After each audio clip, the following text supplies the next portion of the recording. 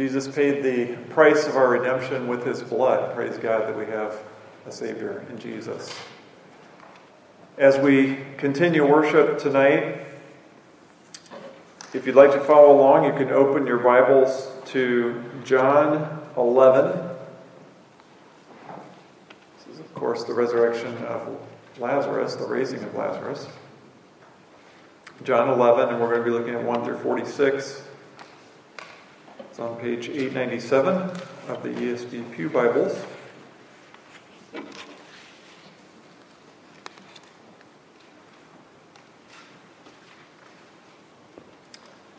Let's go to the Lord in prayer together. Heavenly Father, as always, we come before your word tonight. We ask for the illuminating power of your Holy Spirit. Help us to understand the meaning of this passage. Help us to hear what you would have to say to us and help us to apply it. Take the truths that you teach us and implement them into our life, our daily living. We pray this in faith and in Jesus' name, amen.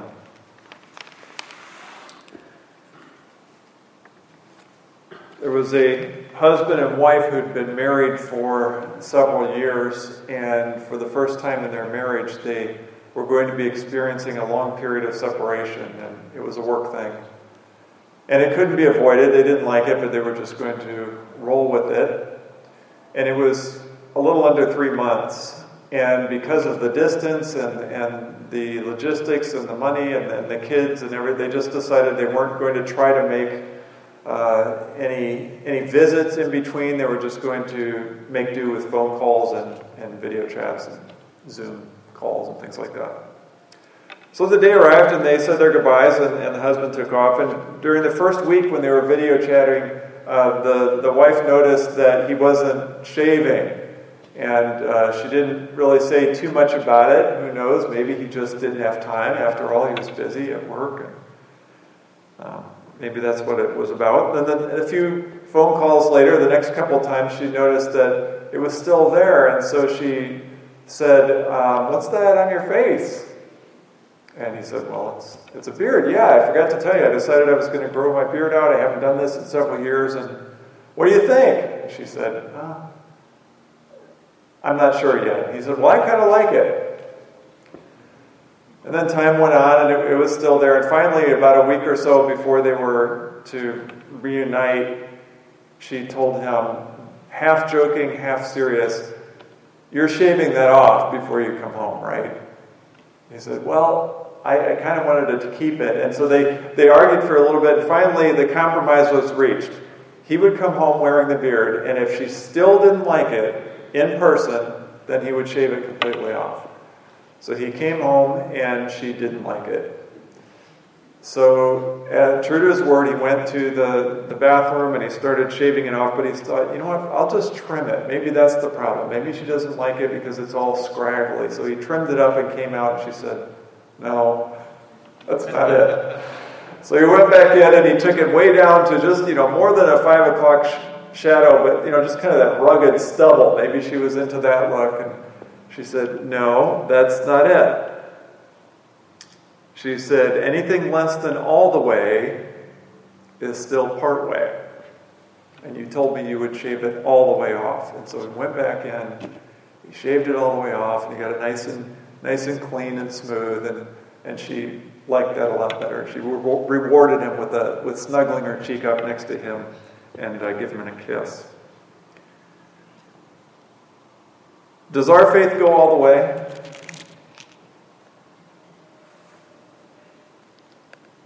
Because anything less than all the way is only part way. Do we have part way faith, or do we have all the way faith? And maybe we're not sure how to define those things. Let's tackle an easier question. Does Jesus expect his followers to have part way faith or all the way faith? And I think the answer is pretty obvious there. As we look at John chapter 11 tonight, which is traditionally an Easter passage or at least a resurrection passage, and it is, but I think there's something here for us on Thanksgiving regarding faith Jesus expects his followers to believe all the way. And that's going to come across nice and strong in this passage. So I'm going to read all of 1 through 46, but then we're going to go verse by verse through just a portion of that. So here's John 11, starting at verse 1. Now a certain man was ill, Lazarus of Bethany, the village of Mary and her sister Martha. It was Mary who anointed the Lord with ointment and wiped his feet with her hair, whose brother Lazarus was ill. So the sisters sent to him, saying, Lord, he whom you love is ill. But when Jesus heard it, he said, this illness does not lead to death. It is for the glory of God, so that the Son of God may be glorified through it. Now Jesus loved Martha and her sister and Lazarus, so when he heard that Lazarus was ill, he stayed 2 days longer in the place where he was. Then after this he said to the disciples, let us go to Judea again. The disciples said to him, Rabbi, the Jews were just now seeking to stone you, and you're going there again? Jesus answered, are there not 12 hours in the day? If anyone walks in the day, he does not stumble, because he sees the light of the world, of this world. But if anyone walks in the night, he stumbles, because the light is not in him. After saying these things, he said to them, our friend Lazarus has fallen asleep, but I go to awaken him. The disciples said to him, Lord, if he has fallen asleep, he'll recover.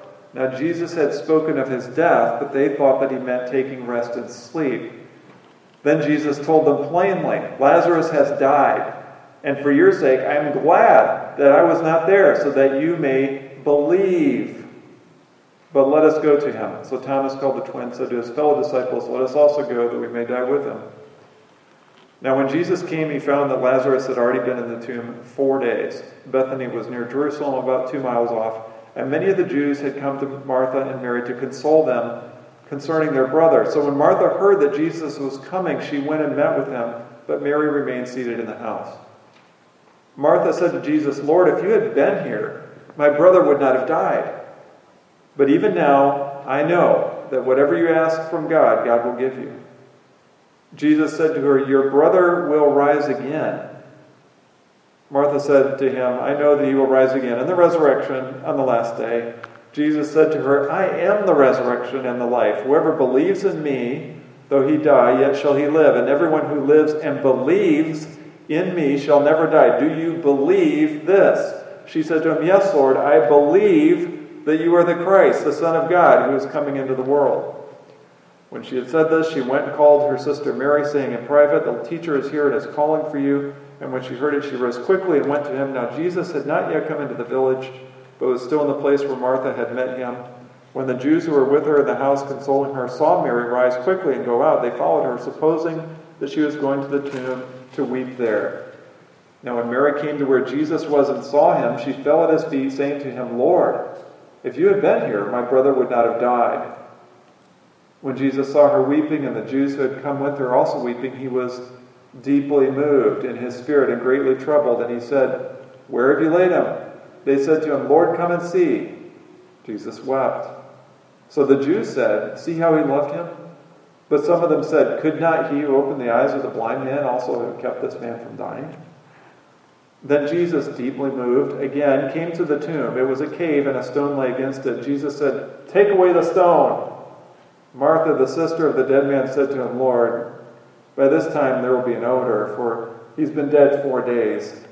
Jesus said to her, did I not tell you that if you believed, you would see the glory of God? So they took away the stone, and Jesus lifted up his eyes and said, Father, I thank you that they have heard me. I knew that you always hear me, but I said this on account of the people standing around, that they may believe that you sent me. When he had said these things, he cried out with a loud voice, Lazarus, come out. The man who had died came out, his hands and feet bound with linen strips, and his face wrapped with a cloth. Jesus said to them, unbind him and let him go. Many of the Jews, therefore, who had come with Mary and had seen what he did, believed in him. But some of them went to the Pharisees and told them what Jesus had done.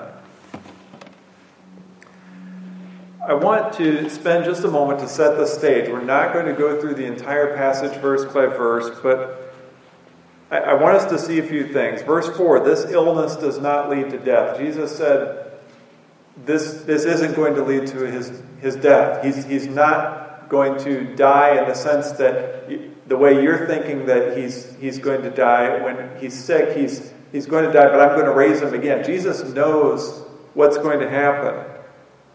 Verse 11, our friend Lazarus has fallen asleep, but I go to awaken him. That's purposeful. Jesus is going with the intention of raising Lazarus. It's already been decided. Verses 14 and 15, Lazarus has died, and for your sake I am glad that I was not there, so that you may believe. Verse 23, very plainly, your brother will rise again. And then verse 25 through 27, those are the resurrection words. I am the resurrection and the life. Whoever believes in me, though he die, yet shall he live. And everyone who lives and believes in me shall never die. Do you believe this? And then her answer was, yes, Lord, I believe. So I want us to make sure we set the stage correctly, because there are two things we have to understand John 11. There are two keys to unlocking the meaning of this passage to make sure we're getting it correctly. Key number one, Jesus is not hiding the fact that he's going to raise Lazarus. He's very upfront about that. Even if they don't completely see that, even if they're not connecting the dots, what I want us to see in the text is that John, the author, is writing to show us that Jesus is going there purposefully to raise Lazarus. This is extremely important, because when we get later in the passage, we don't want to make the mistake of thinking that this was an impromptu decision, that Jesus was moved emotionally or somehow forced into raising him. This was his purpose. So that's one of the keys. Jesus went there with the intention of raising Lazarus. Number two, the desired effect of Jesus' miraculous raising of Lazarus was belief. Belief. I tried to emphasize those words as we went through the passage, and I think you could hear them pop a little bit. Believe, believe, believe, believe. Over and over again. He just comes right out and says it. It's so that you may believe. So those are the two keys. It's not, this passage is not about friendship and human emotion, although those things are there. But that's not what this passage is about. That's not John's intended purpose. So remember those two keys. Jesus is going with the purpose of raising Lazarus, and this is about belief. The desired effect of the raising is belief. So now let's pick it up at verse 32. That was setting the stage. Verse 32, Jesus and Mary. Jesus is outside the village of Bethany, which was very close to Jerusalem, but not quite. And he's just had a conversation with Martha where he's told them that he is the resurrection and the life, and she said that she believed. And now Mary, Martha's sister, who is also the sister of Lazarus, I think we're all probably aware of that if we're aware of this, or we're familiar with this passage. They're all siblings. Lazarus, Martha, Mary are all siblings. And Mary approaches Jesus and falls at his feet, and she expresses faith and disappointment. She expresses faith. She believed that Jesus could keep Lazarus from dying. Lord, if you had been here, I fully believe that you could have healed him. You have the power to heal and to the power over sickness. So that's faith. And then disappointment. She was disappointed at Jesus' timing. If only you'd been here sooner. You're a little late. He's already dead. But the disappointment is also tinged with a little unbelief, isn't it?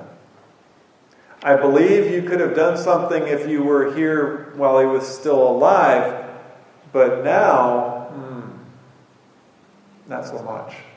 We're not seeing that faith. We're seeing partway faith. We're seeing she believes that he could heal the sickness, but we're not seeing faith over the dead. It might be frustrating for Jesus to see her lack of belief with all this emphasis on believe, believe, and believe, and then to hear her comment how her belief only extends to sickness and not to death. Verse 33, Jesus witnesses the weeping going on around him. Now, in the ancient Near East and in the Jerusalem and Israel, that area, Palestine, in the first century, mourning was something that their culture did very loudly and noisily. And there were always some professional mourners that were hired. It's like sending flowers to a funeral today. It's just something that was done. And even the poorest of the poor were expected to hire 2 flute players and 1 professional wailer. That was a minimum. So this was a noisy affair going on, but they were all wailing and weeping and mourning, not just the professionals. Look what the text says. When Jesus saw her weeping and the Jews who had come with her also weeping, he's seeing Mary and Martha and all the other Jews are wailing and weeping and carrying on like pagans who have no hope. Jesus, who is the resurrection and the life, is standing there, the Christ, the Son of God, standing in their midst, and they are filled with grief and hope. Now we have to be a little sympathetic. Yes, he has died. But on the other hand, we have to wonder, is this what partway faith looks like? And then it says, Jesus became deeply moved. Now, I'm going to take issue with that. If you see the footnote down below, I think it also says, it might have something different down below. Okay.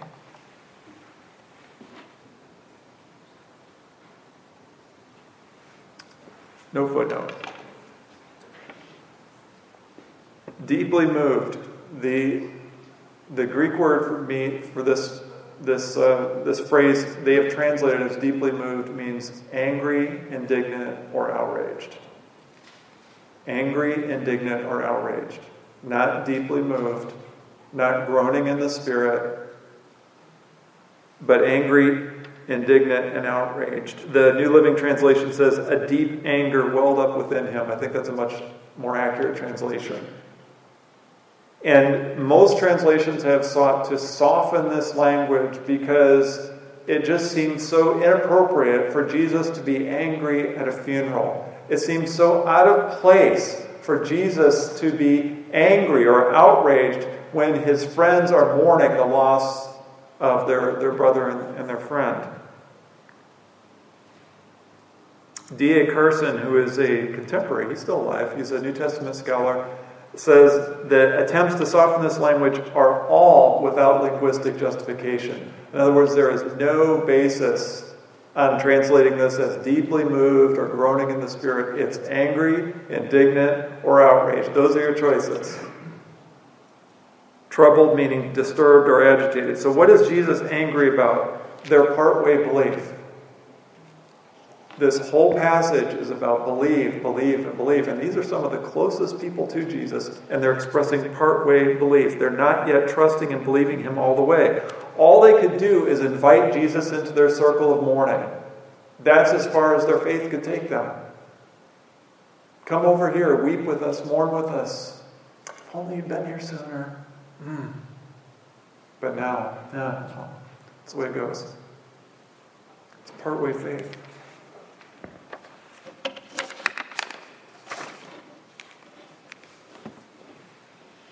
They could see Lazarus recovering from sickness, but not walking out of the tomb.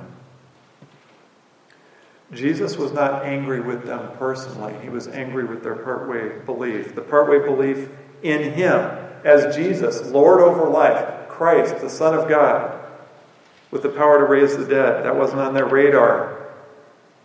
The idea of Jesus raising the dead. Now, as we know, the resurrection and raising from the dead is a pretty big part of God's redemptive plan. If they're going to be a follower of Jesus with faith that goes all the way, they're going to start having to believe in resurrections. They're going to start having to believe that the Lord of life is able to raise people from the dead. So again, this is not saying that Jesus was deeply moved by their tears, and so in order to make them feel better and to be a good friend and to alleviate their mourning, he decides to resurrect Lazarus. No, it can't mean that, because we were shown earlier in the passage, he went there with the intention. Remember, that's one of the keys. He went there knowing he was going to raise Lazarus from the dead. This is not an impromptu miracle by any means. Verse 34, where have you laid him? He's not asking if he can go to the gravesite so he can mourn with them and continue grieving and join them. He's saying, this isn't over. Take me to the place where he's buried. This is not over yet. Verse 35, it's the shortest verse of the Bible. If you're starting scripture memory, this is a great place to start. John 11:35, Jesus wept. Why? Why is Jesus crying? Is it because Lazarus was dead? No. Jesus knows that just in a few seconds, Lazarus is going to be walking around and everything's going to be fine. He's going to be in perfect health in just a few moments. He's not crying over Lazarus' death. In fact, earlier he said he was glad that he wasn't there. He's not crying over Lazarus' death. He's crying over their partway belief. Yes, he's weeping. Some of this we have to attribute to general sin and death in the world. I'm sure Jesus was angry with the fact that sin has entered the world and that the people he loves even have to deal with death and sickness. But most of it, given the thrust of the passage, is on the partway belief. And also because he knows what will happen even after he performs the miracle. Tuck that away for just a moment. So after that, we have some reactions. They're mixed reactions. Verses 36 and 37, some of the Jews commented on the humanity of Jesus and his emotional attachment to Lazarus. Oh, look at him cry. He must have been really close to Lazarus. They must have been good friends. Nope, that's not why he's crying. Others were critical. Gave a blind man his sight back. You think he could have gotten here in time to save his friend? That's more partway belief. The possibility that Jesus knew what he was doing didn't even occur to them. The possibility that Jesus, as Lord of her life, was in complete control of this whole scenario was not on their radar. We move to Jesus at the tomb in verse 38. Jesus, deeply moved again, and once more read that, angry, indignant, or outraged. We're given details about what kind of a tomb. It was a cave with a stone rolled against it, much like Jesus' tomb, where he would be laid. So this detail is to make sure we understand that this is a legitimate miracle. This was not some kind of play or act. Mary and Martha didn't say to the brother, okay, hurry up and get your grave clothes on. He'll be here any minute. And then he'll call you out. This was not staged. He'd been in there for 4 days. No one had tampered with the tomb. It was real. Verse 39, Jesus issues a command. Take away the stone. That's a command. Do you remember as we went through Genesis, we haven't talked about it in a while, but we talked about it a few times in Genesis, something called a command fulfillment formula. Command, fulfillment, command, fulfillment. God says, do this, and then the person he's speaking to does this exactly. And the words are written in Scripture so we can see that pattern. God commands Abraham to offer his son Isaac. Next morning, Abraham rises to go take his son Isaac as a sacrifice. Command, fulfillment. Moses, do this. Moses did that. Boom, boom, boom, boom. Here's a command. Move away the gravestone. Command.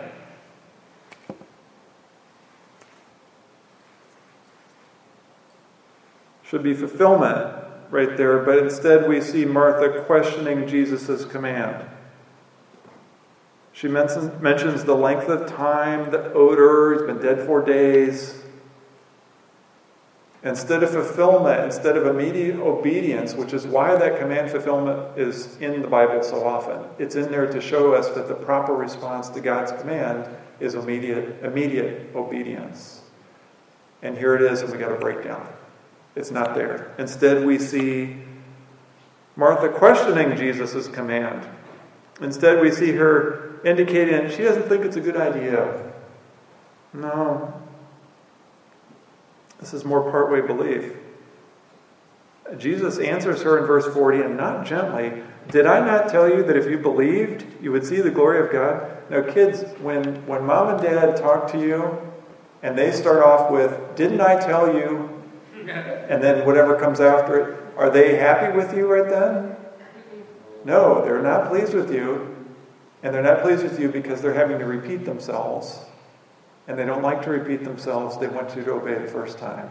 And that's a good thing. They want you to respect and obey them immediately. And what they're doing ultimately is they're training you in righteousness. Because God has put them in authority over you. And as you grow older, you eventually move out of their house. And you won't be under their authority. There will just be God. And if you don't respect and obey your parents now, you're less likely to respect and obey the authority of God later. So that's a good thing that they're teaching you that. They're teaching you to obey the first time. That's how Jesus starts. Did I not tell you that if you believed, you would see the glory of God? I think we might be able to hear some quiet whispers of that indignant anger coming through.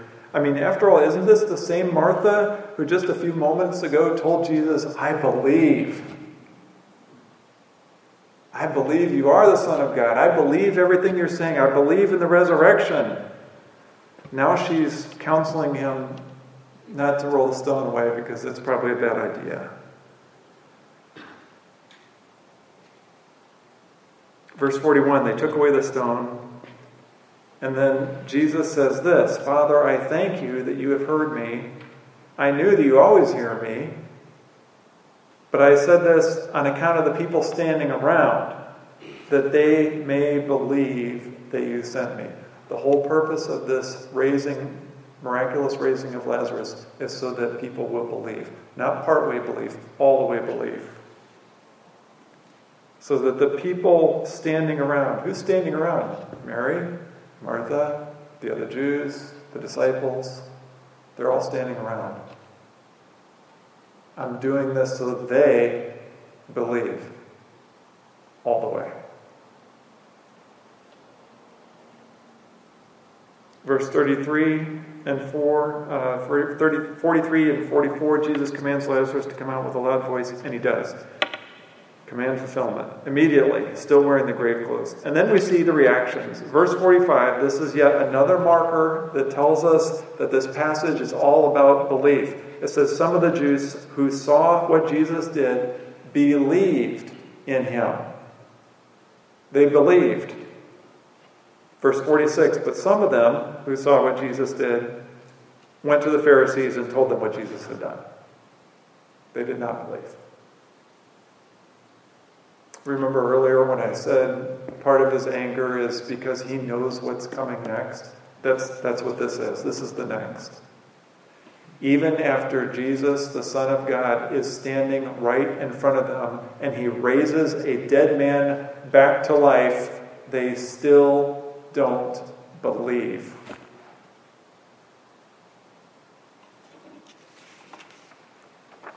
All the way faith, not part-way faith. How far does our faith go? How far does our belief go? Part-way or all the way? We believe that Jesus can forgive our sins? Yes. Praise God. Do we also believe that he can not only forgive your sins, but give you victory over the power of sin in your life? Do you believe that he can actually set you free from persistent habitual sin? That's all the way faith. And it impacts how we act. It impacts how we respond. If we have this kind of part-way faith, I know my sins are forgiven, I know my sins are forgiven, but we don't have that all-the-way faith that believes he can actually give us freedom from some of these persistent sins in this life, then what? Then we're more likely to say, well, I know I'm forgiven, praise God, but this is always going to be with me, so I guess I'm just going to give into it one more time. We're less likely to attack it. We're less likely to put up a fight If our faith doesn't go all the way and we believe we have freedom. We believe Jesus can save us. Praise God. Do we also believe Jesus can save the unbelieving family member that's been an unbeliever their whole life and has been hostile to the gospel? We believe our salvation is possible. Do we believe their salvation is possible?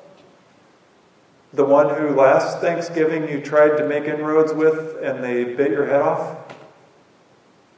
You know, Uncle Ralph that's been an unbeliever his whole life. It impacts how we behave. If we believe yes, then we're going to attack it and we're going to continue. We're going to keep praying for that person. We're going to pray for Uncle Ralph. We're going to bring him the gospel again. If not, we might shrug our shoulders and say, well, I tried.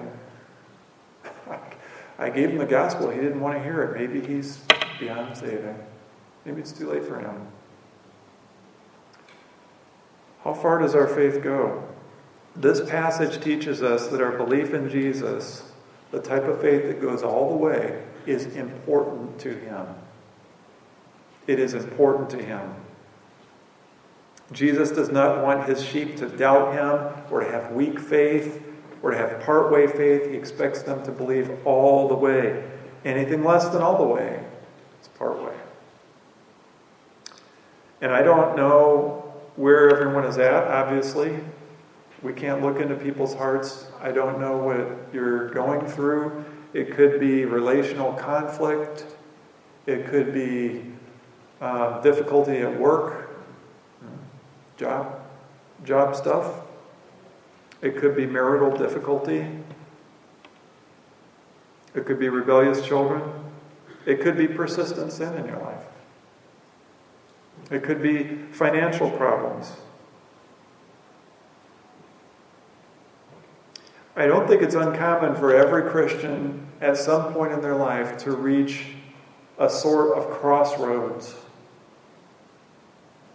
where they've been walking with Jesus, but something is pressing in on them so much that they are starting to become paralyzed with fear or anxiety or worry or frustration. And I don't think it's uncommon to come to this crossroads where we look in the mirror and we all of a sudden come to the realization of Jesus' lordship and his power, and our faith takes a turn in the right direction. And we ask, is Jesus Lord or not? Does he have the power over this sickness that's attacking my body? Does he have the power over this work issue? Does he have this power over our marriage, our kids, or not? And we believe with all the way faith. Here's the action point. Confess any unbelief. Confess any doubt. Confess any lack of confidence in God's power and ability to accomplish anything. Confess it and put it far away. And I'm not reading hearts. There may be somebody sitting here today, I have all the way belief. Praise God. That's the challenge of preaching. We don't know who's out there. We don't know where they're at. But if that in any way describes you, confess that unbelief. Confess that part-way faith. Tell Jesus in prayer, say, I'm sorry. I'm sorry I haven't gone all the way.